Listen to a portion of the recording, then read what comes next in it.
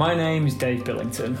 As a funeral director, I come to meet a lot of people during one of the most significant experiences of their lives, losing someone important. I also meet experts on grief and loss, whose knowledge and advice have helped many with their own journeys. In this podcast, I'm going to share their stories with you. Raw and honest talk about bereavement, mental health, with people explaining how this has impacted their own life and the others around them. Welcome to Life, Love and Loss, Learning from Grief. Today's guest is Gary Andrews. Gary is a man of many talents. He is an author, a director of both film and theatre, an illustrator that has worked on Wind in the Willows and with Disney, to name but a few. Gary is also a father of two and generally just a very creative and impressive individual. But incorporated into all this creativity, there is another layer to his story. Gary was widowed in 2017. And as I'm sure you can imagine, this created a whole new world view for both him and his family. Since then, Gary has released a beautiful book describing this journey into becoming a widower called Finding Joy, and has been heavily involved in the bereavement community to help move the needle in a positive direction in and around conversations involving death and dying. Gary, welcome. Thank you so much for taking some time out to come and speak with me today. I really appreciate you taking the time. I know you're a very busy man. Thank you for asking. It's a pleasure to be here. Brilliant. And I just wondered if we could start by kind of talking a little bit about Finding Joy as a book, because it's a bit different from most books that are out there. I guess it is, really. I mean, I suppose a lot of books on bereavement and stuff have been written by experts or people who've been through it or whatever, and have got something to say about it, you know, and have decided to write a book or whatever. And that wasn't really how this one happened. I mean, I was posting a daily doodle diary online just for myself as a kind of form of self-counseling and just generally letting people know how I was. And for me, it was a way of working through my feelings and stuff. And I got approached by some publishers and they said, "Have you got a publisher?" And I said, "No." And they said, "Would you like one?" I went, "Yes, okay." And it sort of stemmed from there. So I worked with the editor Abigail at Jonathan Murray Publishers, and we put the book together, really. So it wasn't one that was intended to be a book, really, initially, you know, but it fell together quite nicely as a book and tells a story, because it is essentially a diary of that process, you know. And for those that haven't ever seen this book or any of Gary's work, the book is essentially a collection of illustrations that just go through the whole process of from before you became a widower to you finding out the news about Joy dying, and then your journey with your family after that in pictorial kind of explanations. That's right. Really beautiful images in there as well. You're really talented, Gary. Thank you very much. Thank you. Well, I'm lucky. I mean, drawing something I've done ever since I was a child, you know, since I could hold a pencil. I'm lucky it's something that comes naturally to me. So as a way of expressing myself and a way of sort of translating my thoughts, it's a no-brainer for me. It's something I do. Like some people are musicians that can just sit at a keyboard and play a tune, and I can't. But everyone has a thing they can do. And for me, I'm lucky it's drawing. So it's a very visual medium. It's a very immediate medium, and you can get quite a complex emotion over with a very simple drawing, you know, by making analogies within that drawing or whatever. And I was using them really just to sort of process what was going on in my head, I suppose, during the whole course of you know, being bereaved and in those early days, and then working it through. And then as time goes by, the grief side of it drops away and the sort of being a single dad side takes over a bit. You know, certainly now, if you look at it on a day-to-day basis, it's more about being a dad.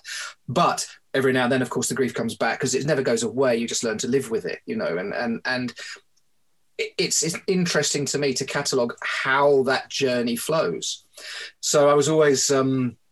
one of the things I always sort of promised myself is that the drawings would be completely honest, and they'd be things that had happened. And if I had a bad day, I made sure I catalogued that as well as a good day, because it became clear quite quickly when I was drawing them and putting them out there, the responses I started to get from other people was that they were relating to it, and it was touching them, and it was helping people who couldn't find ways to express how they were feeling. they could see it through the drawings, and it was like letting them know they weren't alone, or they could show it to their friends, go, this is what I was talking about. I couldn't put it into words, but look. So it was kind of, I became aware that this was happening. So it was very important to me that I remained honest in the drawings and charted all aspects of the journey, you know, so that people realize it's not all roses and wonderfulness, or it's not all depths of despair. It's everything on that graph.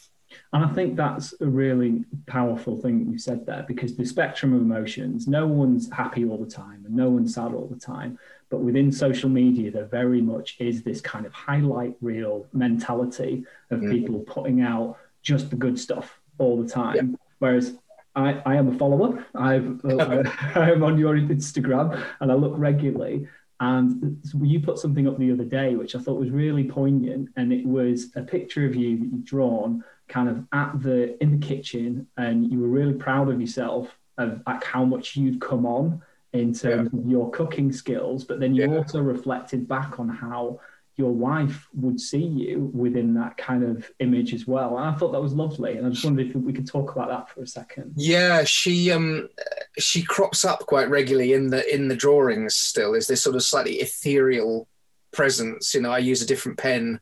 So I'm using the black ink pen for myself, and I use a pencil for her with a white sort of highlighting, a bit like in Star Wars when you get the Force ghosts in Star Wars when they come back. And there's that sense of her there, just to sort of symbolize really within the drawings my memories of her and my knowledge of how she would be feeling about how things are going on, and the fact that she always feels kind of present, because, you know, if you hold someone in your heart still, they're always there, whether they're physically gone.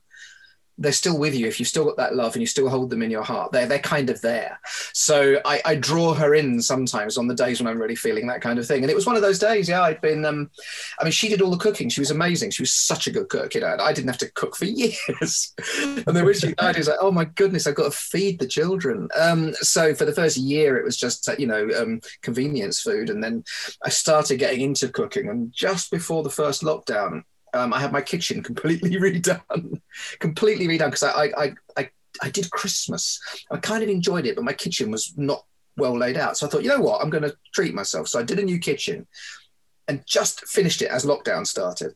So I had all this time in lockdown to sort of discover this sort of love of cooking and experiment. And I had these two little people who couldn't go anywhere that I could just try things out on. And I've totally fallen in love with it. And it's this huge journey that I've made. And it's another one of those aspects of when you become widowed, of how you as a person change. And I've had this conversation with widow friends of mine whom we say, you know, God, if our partners walked back into the room now, they'd barely recognize us or elements of us because of how much we've had to grow and change since they died. And it was a reflection of that, really, the fact that this cooking man, this guy that does all this stuff and adores it, she would laugh her head off at the thought of me doing that because, you know, I could barely boil an egg, you know. So it was, it's that really. I think that's what you're alluding to. Yeah, definitely. Yeah. What are some of the other aspects you think that have really shifted in your growth? It's just the practical day-to-day. I mean, what's very strange is our relationship was we were very modern in terms of, you know, we were very modern as people. We worked in media. We had our own little company. But we were strangely old-fashioned in one way because my income was vastly the larger of the two. So when we had the children, we made the choice, she made the choice to become a at-home mum and do that. And she ran the house because she was just really good at it, and it allowed me the time to just get on with the work. I was present. I'd be around. I was working from home, but there was this strange thing where basically she did everything. So once she died, suddenly it was like, okay, so that's cooking, laundry, school. You know, there was everything, all those day-to-day practicalities, which just sort of magically happened around me while I got on with work. Suddenly, one had to do that, and what was initially this incredibly daunting thought, and you'll see there was a doodle quite early on about a week after she died when I was exhausted, and I posted one about if anybody says being a stay-at-home mum is easy, I'll punch them in the face, because it was exhausting. But at some point one suddenly realizes, oh, I'm just doing it all now. And actually, it's become part of that natural thing of who I am. You don't think twice. You're not having to go be reminded to check the laundry or to do the thing. Or can you just make sure you just do this stuff automatically? And you seem to take on those huge jobs that seem so daunting when you don't do them. Suddenly, they just become part of your day-to-day routine without even thinking about it. And I kind of love that. It's fascinating how you absorb and take on these other aspects of life. Dealing with all the school stuff. I mean, it was a year after Joy died that my daughter went up to secondary school, and I say all those decisions one would have made as a pair, I had to make on my own, and things like that were initially quite scary. Now my son is about to go up this September, and I've barely looked at the book because you kind of know it all now, and little things like that. I guess it's those sort of changes. I've got to say, I have a massive respect for you, Gary. I mean, I became a dad last year, and I found the transition of just becoming a dad and having all these extra responsibilities on top of work life. At first, I found it really daunting and a bit overloading, but now I'm kind of in the swing of it. I'm really loving it, and I'd never want to go back again. But I have my partner to kind of bounce off, and especially when there's things that I'm not so sure about and where we're not so sure about, we can kind of take that time to discuss and go through things. And that must have been a really big shift for you. That is one of the huge things, when suddenly you find yourself on your own, is for whatever reason, and it's not always necessarily a bereavement. It could be a divorce. It could be whatever. And often people say to me, "Oh, it's not the same because I'm divorced." I say, it's still a loss. You're still dealing with a lot of the same issues. It is incredibly daunting. Those things when you would just turn to your partner and go, "What do you think about this?" And you sort of, and there's no one there to turn to. And you go, I've got to have that conversation in my own head now. And I mean, we were so close that I can still have those conversations in my head with her and kind of know what she would have said. So I still bounce those questions around and listen for those answers. And I think, I'm pretty sure she would have said that, and and a lot of people who knew her have looked at many of the decisions I've made, since she died and gone, yeah, absolutely, she'd be 100%. And big things and small things like, getting new covers for my dining room chairs. We had these covers over the chairs and the old ones were all horrible. And I got some new ones and one of her friends came and went, "Oh my God, she'd have loved those covers." And you go, yep. Good. So from little things like that to big decisions about school and about life, and my daughter turning 13 and going through puberty and all the things that involves with a young woman. My little girl has become a young woman, and I've been there to hold her hand through all that. I mean, literally, and deal with all those sort of things that women have to go through that a lot of dads are shielded from by the mums or whatever. And you're there sort of, buying her period pants and stuff, whatever. So, but it's a huge honor as well, I mean, to be put in this position, it's extraordinary. And I've kind of tried to embrace that and rather than be daunted by it, I'd see it as another challenge and take it on and go for it, Yeah, well, the post that you put up yesterday about your son, Ben, and I just thought it was lovely. And there's a picture of him rock climbing, and he's describing the list of all his kind of characteristics and just how privileged you feel to have him in your life. It's amazing. He drives me insane. He's absolutely pain in the whatsits, but he's also just the best thing in the world. You know what I mean? It's like all these little things. Like this morning, I went to comb my hair. I was like, "Ben, where is my comb?" And he's wandered off with it and put it down in his room. And it's like, he does this all the time. These little things that constantly, you have to tell him every day and just, all that stuff. And this stream of consciousness that comes out of his mouth the whole time. And it's like, if you stop talking, your mouth won't heal up. You know that, right? But there's just so much love and affection and humor and, it's just such a great job, being a dad when you got good kids. And I am lucky they're good kids. And I do see some people with, kids that can be more challenging, if you like, and hard work. And that would be difficult. I am very lucky, they're not difficult kids. So I am lucky in that respect. I guess a lot of that is down to, I mean, people have said this to me. I say this to people. They go, "Well, don't forget, you guys brought them up." And I do credit Joy with just what a brilliant grounding she gave them that before she died, when she was primarily the caregiver, while I was out here working. I mean, they're fantastic. So, and we talked. I mean, that's the thing as well. We communicate as a family all the time. We talk about stuff.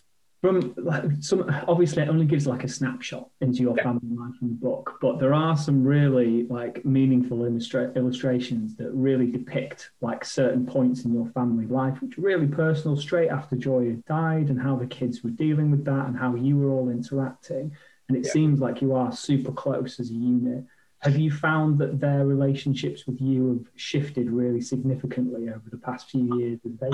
I think so. I mean, I sort of confronted that head on literally straight away.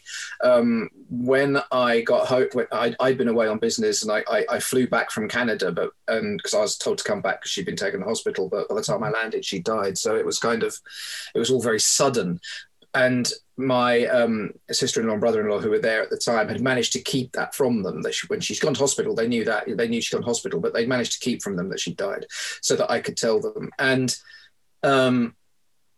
one of the first things after I told them that she died, and we got over that, one of the first things I actually said to them is, guys, look, I'm going to struggle. We're all going to struggle. We're going to cry. I'm not going to hide that from you. I'm going to, don't think you need to hide anything from me. And then I also said, look, things are going to be very different now, because with Mummy gone and just having to do this, we're going to have to be a team. I can't just be daddy doing everything, telling you what to do. We've got to work together. I mean, they were 7 and 10 when this happened, so it was quite a big thing for them to take on. And but they kind of got that, and we talked very openly about how we felt and about how we missed her, and also about, she'd have loved this, wouldn't she, and not brushing under the carpet the fact that she was dead, but talking about her in the past tense, but in a positive way a lot of time, but also just sort of working together in that way of going, okay, guys, look, normally I'd be doing this for you, but I've got stuff to do. So you need to go and do this thing that I would normally be doing for you, which made them kind of grow up quite quick in a lot of practical ways over those 3.5 years. It's been now just over 3.5 years. But also it meant that, I guess, some of the stuff, the way we had to talk about things together, that maybe would have taken a little bit slower if you were still mum and dad. There wasn't time to sort of beat around the bush with stuff. You just had to confront things head on, about life and love and people and whatever, just practicalities. So yeah, there is this slight little shift, I guess, that it doesn't feel quite like, the children and daddy as much as this, they're sort of mates in a way. I'm still dad, and they know that, but there is a really close bond, I think. You mentioned in one of your emails that you and Joy kind of followed a bit of a secular pagan lifestyle. Yeah.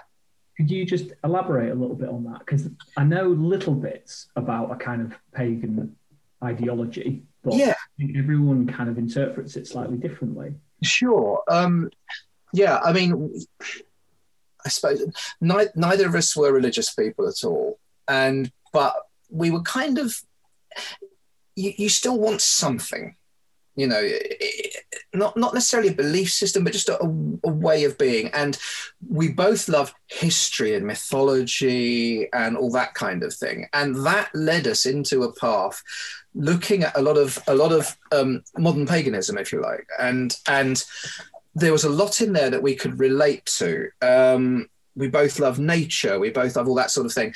And we very quickly latched on to the side of paganism, which is all based around the wheel of the year and the cycles of nature. And you have things like, in paganism, there's things like the horned god and the goddess and stuff like that, but they symbolize forces of nature. Now some pagans believe in the gods as gods in the same way that Christians believe in God as a real being. Some pagans believe in, like, the horned god, the goddess are beings in the way that people believe in deities. We always talked about them, but as a anthropomorphism of nature forces. So the goddess is basically the land and the way the land changes, and the horn god, the green man in the woods, is the way the seasons work in the trees and stuff like that, and the day and night, and the moon and the sun, just this cyclic nature of our world. And that's the kind of side of things that we sort of followed. So we followed the Wheel of the Year, and there's 8 festivals throughout the Wheel of the Year at every sort of couple of months. Is the thing. We just had Beltane the other day, and we would say light a little candle on that day or whatever, and just sort of mark that moment in the year that had passed. And on that day, you look around, go, look at the buds that are growing now. Look at the way that this has come through in the earth. That is going back to the earth, and that's the kind of life that we followed, if you see what I mean. So it's kind of making you just more mindful and present for that part of the year and appreciate it. I think so, and just being very in touch with the world around you. You're not set aside or above or apart from it, but you're just part of this bigger thing, which is nature, and we belong to that. Sorry, Gary. No, that was it. I was just going to say, do you feel like this has informed your or influence, let's just say, is probably a better description, like the rituals that you've created to remember joy since then? Absolutely, 100%. Yeah. I mean, when she died, for me, the moment she died, that ceased to be her. It wasn't her. The body was the vessel that contained who she was. And I made a decision, actually, that she was cremated, but remotely. I wasn't even at the cremation, because for me that wasn't her. It was something that needed to be done, but I didn't feel that was a necessary thing for me to be. So the people that had a lovely funeral company that dealt with her, who were absolutely fantastic and did these green funerals thing.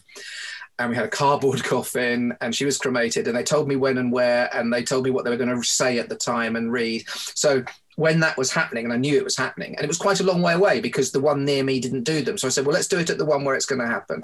That's fine. And at the moment it was happening, I lit a candle, and I sat with her best friend, came round with me, and we sat together, had a little cry when we knew it was happening at 1 o'clock, and just remembered and lit the candle and marked the moment. And then when I got her ashes, then we had her ceremony. Once I'd got the ashes, and we, sorry, no, I've jumped ahead. We got the ashes later. There were 2 ceremonies. There was a ceremony about a month after she died, which was a passing ceremony, we called it, where we went to the woods in a big circle, and we had a little ceremony that celebrated her life and remembered her and sort of let her go. And it was a beautiful ceremony.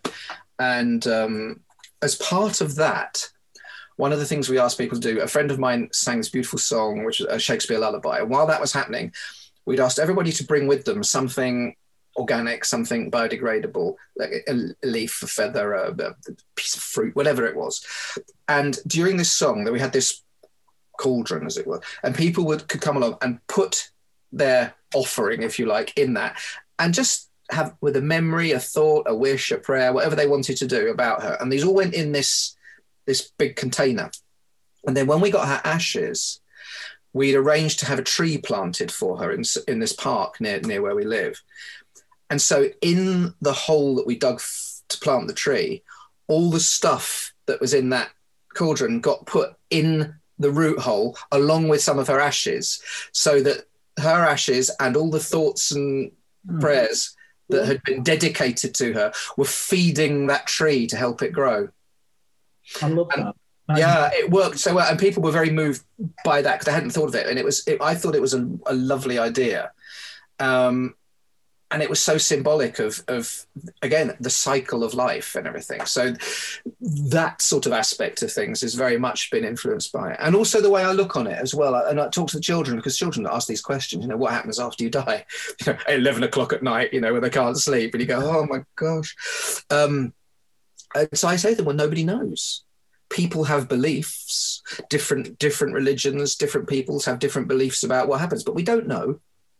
It's one of the great mysteries, one of the great adventures, and we'll find out one day. I said, but what I think is that, energy energy has to go somewhere. Energy, physics tells you that it has to go somewhere. So the energy in our body when we die has to go back out into the universe. So basically we come from stardust, we go to stardust. It's that whole thing about your atoms you contain atoms from the beginning of time and from all the universe. So when you die, they're back out there, which means that mummy's everywhere.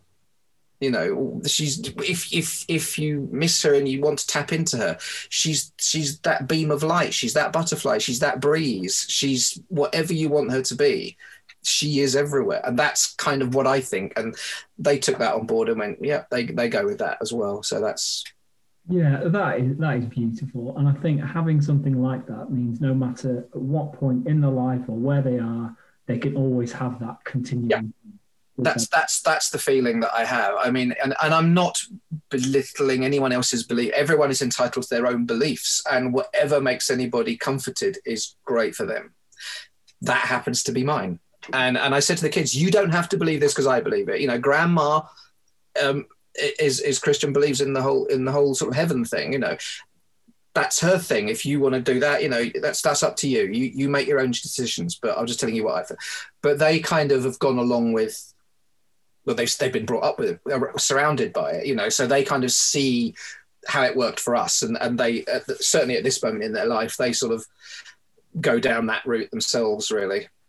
And are there any rituals now that you kind of continue to do year on year, or certain things? There's not in. Well, I mean, I still mark all the turnings of the wheel, and I've actually got a little stone in the garden where some of our ashes are as well. And usually now, what I'll do on each of the festivals is, instead of lighting the candle in the room, I might nip down the end of the garden and just sort of sit there for 5 minutes next to the stone, and maybe light a little candle next to the stone, and just sort of, catch her up on things, as it were, and just sort of mark the moment there. And on the sort of harvesty ones, I'll sprinkle a few sort of oats or something around there, and pour a little bit of mead on the stone or whatever. Just again, symbolic things that are part of some of the bigger ceremonies that people do around that time.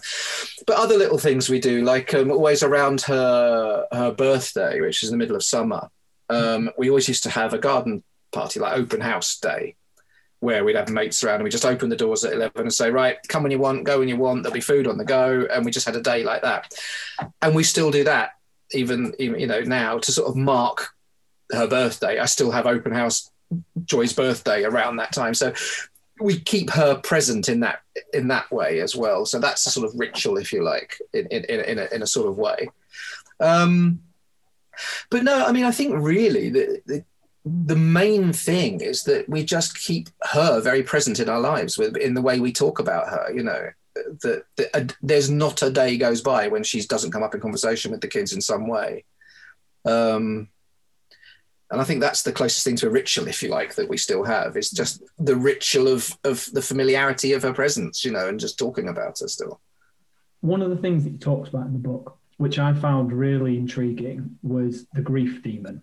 And you have this illustration on one of the pages where you've kind of got, I've got it here in front of me actually. So right. 1 month, you've got the oppressor, and the grief demon's on your back. He's clinging to you. You can barely breathe. He's got his hand right in my chest, crushing my heart. Yeah. Yeah, really just full on. And then 6 months, this grief demon becomes a shadow, and he's just kind of following you around and is ever present. And then 10 months, the grief demon becomes this companion.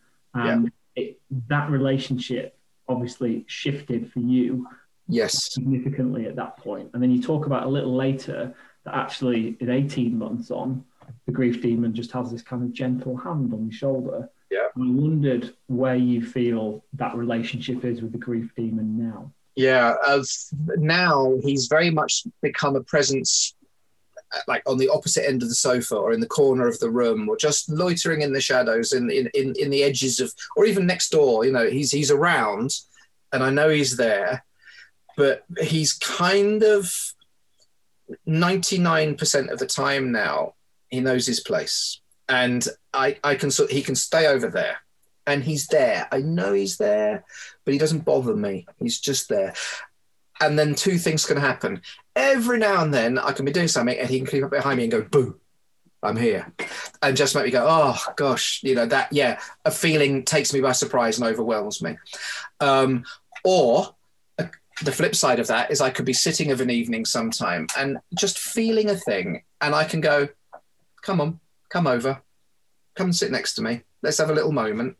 And I can invite him in to just let something out. So, but it's very much now in control in that sense of like, I'm the boss of him most of the time, but he does still have those moments when he goes, don't forget, I can still take you by surprise occasionally.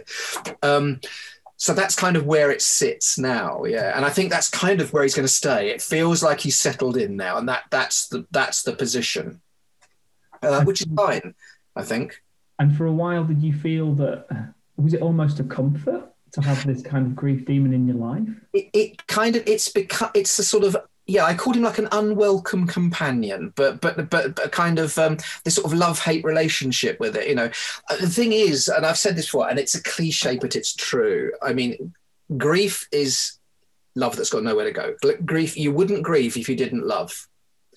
If you've lost something you didn't love, you're not going to grieve about it. You're not going to care. So the more you've loved, the more you're going to grieve. It's as simple as that. So his very presence is an acknowledgement of the fact that there was such great love there in the first place. And I'm comforted by that in a way, that I was lucky enough to have that. So I'm not going to begrudge his presence, because it is a reminder of just how lucky I was, So, but he's very much now, knows who's the boss, but just occasionally sort of tries to sort of make a little stand just to remind me. But the funny thing about that is actually where it comes now, usually it comes out of things that are beautiful rather than things that are sad. Things that are designed to make me sad when I'm watching films or whatever, and they do things that are supposed to be sad, just doesn't touch me at all, because it's very hard to be moved by things that are contrived to make you sad when you've been through real loss, I think. But the things that push me now are beautiful moments. So I was watching, there's a program on Netflix called Call My Agent. It's a French comedy series, comedy drama. And there was a sequence in that something where one of the characters gave birth to a baby in the middle of the office, and everyone crowded around and they were helping deliver this child because the doctors, and it's kind of filmed in a very matter-of-fact way. It's not sort of called midwife levels of schmaltz, you know what I mean? It's kind of just really practical, kind of funny in places like that. And then there's a bit in that where the woman's wife had to cut the cord or whatever.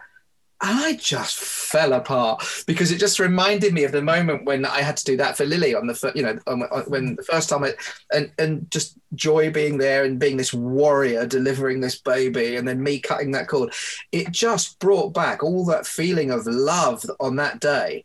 And suddenly I was in bits, and it was, I could sort of feel it, the demon in the corner going, gotcha, because it was that sort of tinged that feeling, So, yeah, it's stuff like that gets me now, rather than sad things, You've mentioned a couple of times as well in the book about kind of friends coming in and helping you in certain situations. And I just wondered, as a man, I don't know what it's like within your friends, but quite a lot of my friends, they're not great at talking about emotion. It's not one of the things that comes naturally, a lot of things to a lot of men out there. Yeah. And I wondered what kind of the dynamics of your relationships, how they'd changed after Joy died with your friends, because that must have been a big shift. It's a big shift. And one of the things that a lot of people don't really think about or don't realize is that they lost her too. Yes, I'd lost her, but so had they. And that affected a lot of people quite deeply. I mean, she was only 41 and it was unexpected. So it was it was a big shock to a lot, it was the closest death a lot of people had sort of thing to a contemporary like that. So it really sort of pulled the rug out from under a lot of people's feet. And I was very aware of that, actually, that I wasn't alone in my grief. So that was an interesting dynamic that one sort of realized. But it was kind of lovely. I mean, the friends were brilliant. And I think because we were all arty theatre types as well, we're probably a little bit better about talking about our emotions than some.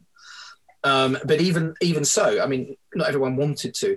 So I had one friend who basically moved in the day she died, didn't leave my house for 2 weeks. He just slept on my sofa in case I needed anything. He's like a really good mate.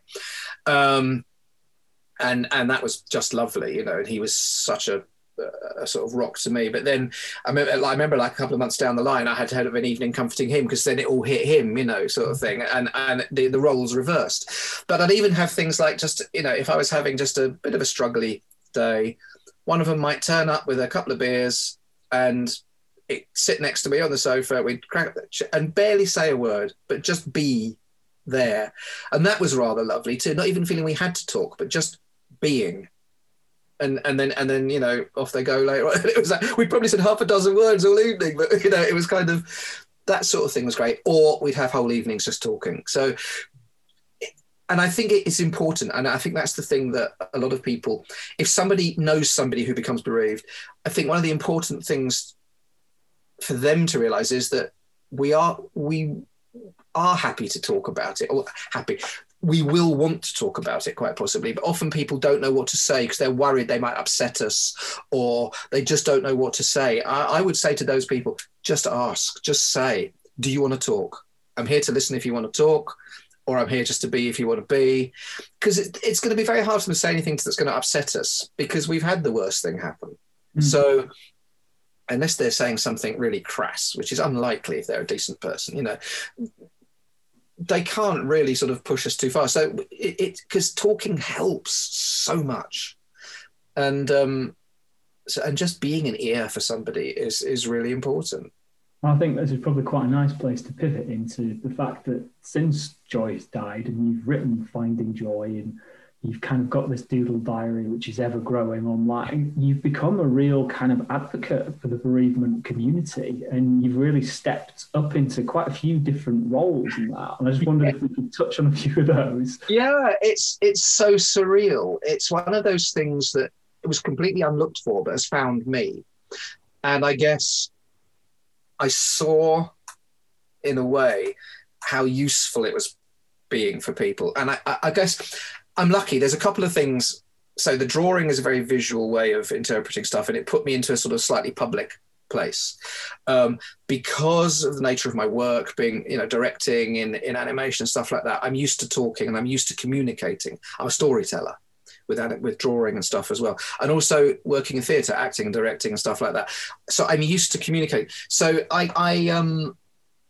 think I saw an opportunity to actually be useful, and seeing that people could take something from it. I said, yeah, I'm going to dive into this 100%, because the first couple of things like this I did, and saw that it was helping people, suddenly made Joy's death less pointless.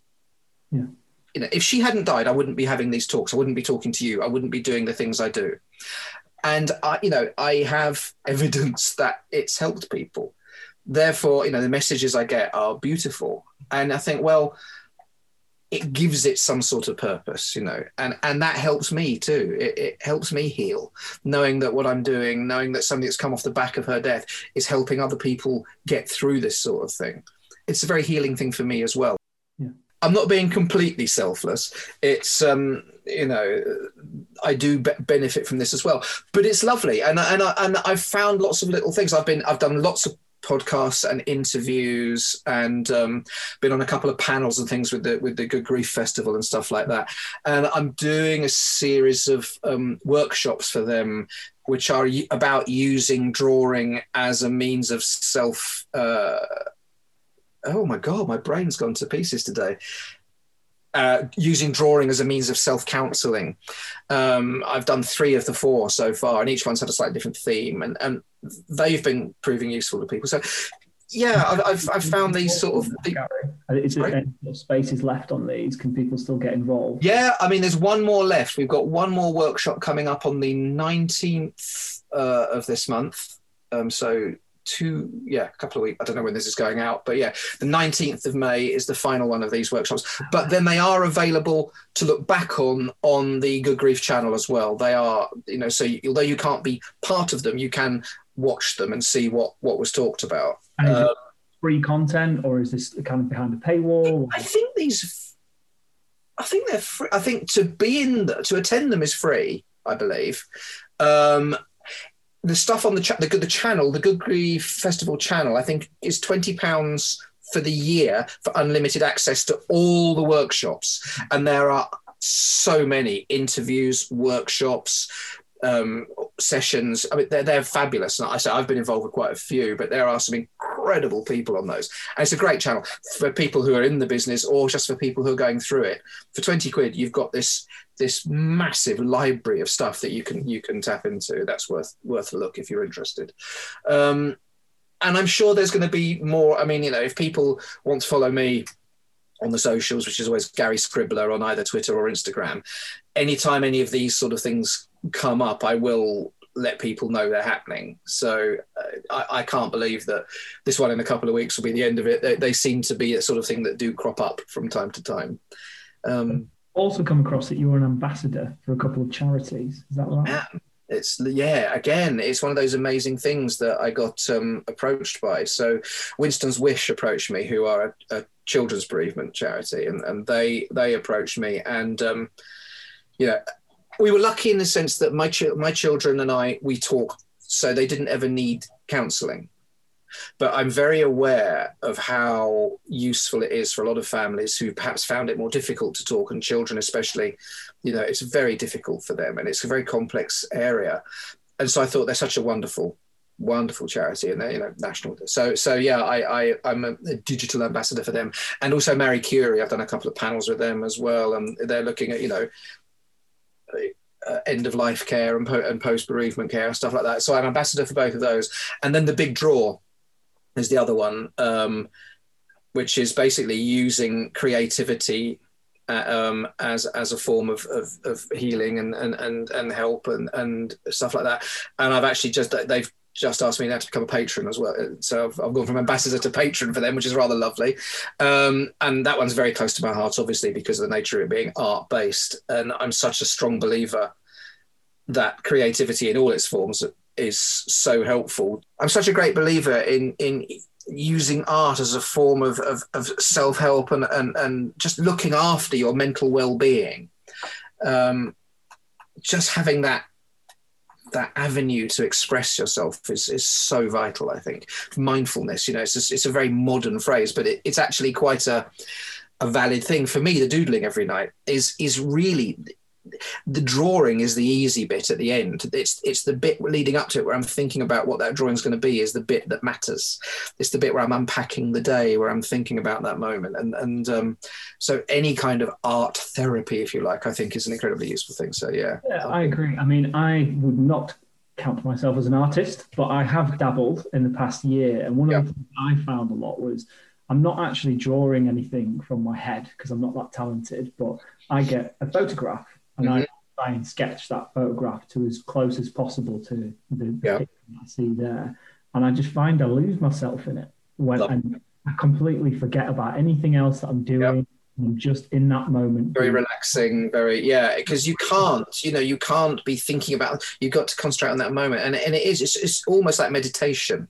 It pushes you into that. The other thing I say to people who want to use drawing for themselves, maybe to express some feelings, so rather than using the art as a kind of escape copy, but using it as a way to express themselves, one of the sort of basic fundamental things I say to people on that is you don't have to be an artist.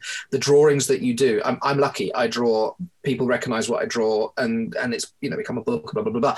But stick men, just draw stick men and squiggles and shapes and blobs of color. Just express the thoughts and emotions by doing that. And you can keep them in a little book, or you can just do them on a piece of paper. And once you've let that emotion out, you can tear it up or burn it or whatever. You don't have to keep it. It's the act of doing is the thing that's so useful. And so in terms of just sort of helping yourself to sort of free yourself of any of these things that are oppressing you, the self-counseling aspect of it is just the doing. And I suppose this could apply to just any ages and any capacity levels as well. Absolutely, yeah. It works for children, it works for adults, it works at all kinds of loss and bereavement, as I say, not just bereavement, but all kinds of other loss or struggle. I mean, this last year, goodness me, people have had a lot to deal with, and you can use it for that as well. I mean, people are a grieving loss of a lifestyle, loss of a normality, whatever. That's just as valid a grief, you know. So any of these little tools that one can use to sort of help yourself just find moments of peace, you know, definitely. So what's next for Gary Andrews then? Is there a follow-up book? My goodness. Films on the horizon? What's next? I mean, at the moment, getting on with work, getting on with life, enjoying the fact that things are starting to happen again. I'm getting back into the theatre that I love doing, you know, and got some shows coming up, which I'm directing and things. There are a couple of ideas book-wise. I mean, there's nothing official, and I've not had a word with the publishers and anything like that, but I have been thinking about a companion book, if you liked it, not a follow-on, not a sequel, but a companion book that would look at it from the children's perspective. There are a lot of books out there for children, where people have written books for children about grieving, but I haven't seen many that are basically by children. And what I'd kind of like to do is sit with my kids and talk to them and make notes and record and stuff and create something that was from their perspective. I think that there could be a lot of value in that. I think there's a lot of value in that. I can see that helping a lot of people, Gary. Thank you. Well, that's something that I'm thinking about, but it's going to take some planning, and I will talk to publishers at some point. And if they haven't got a room for it, then I'll probably just self-publish something like that. But I think it's something.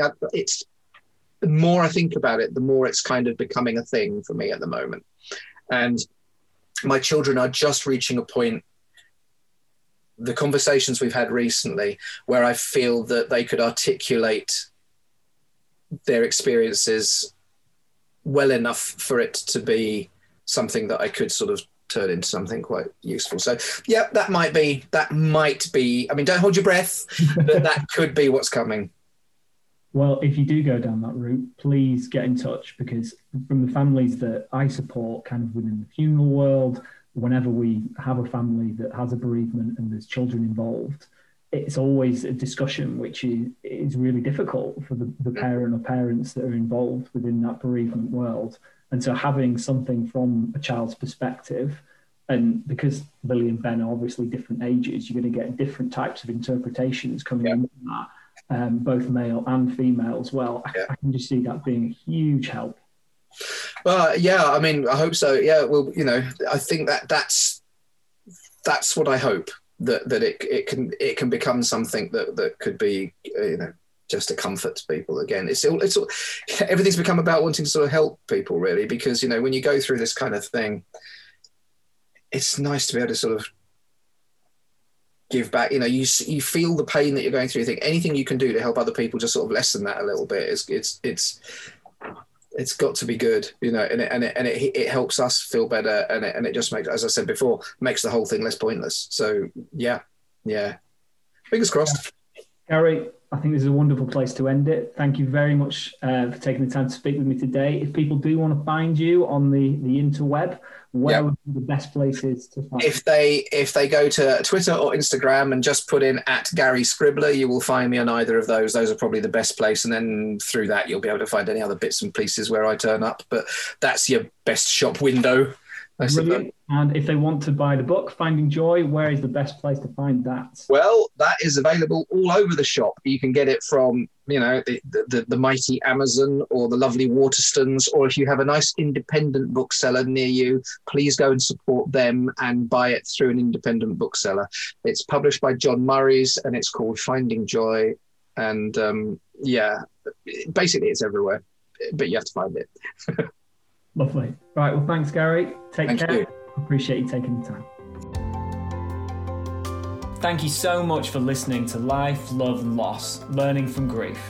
Please look out for more stories and honest conversation about people and their journeys through grief.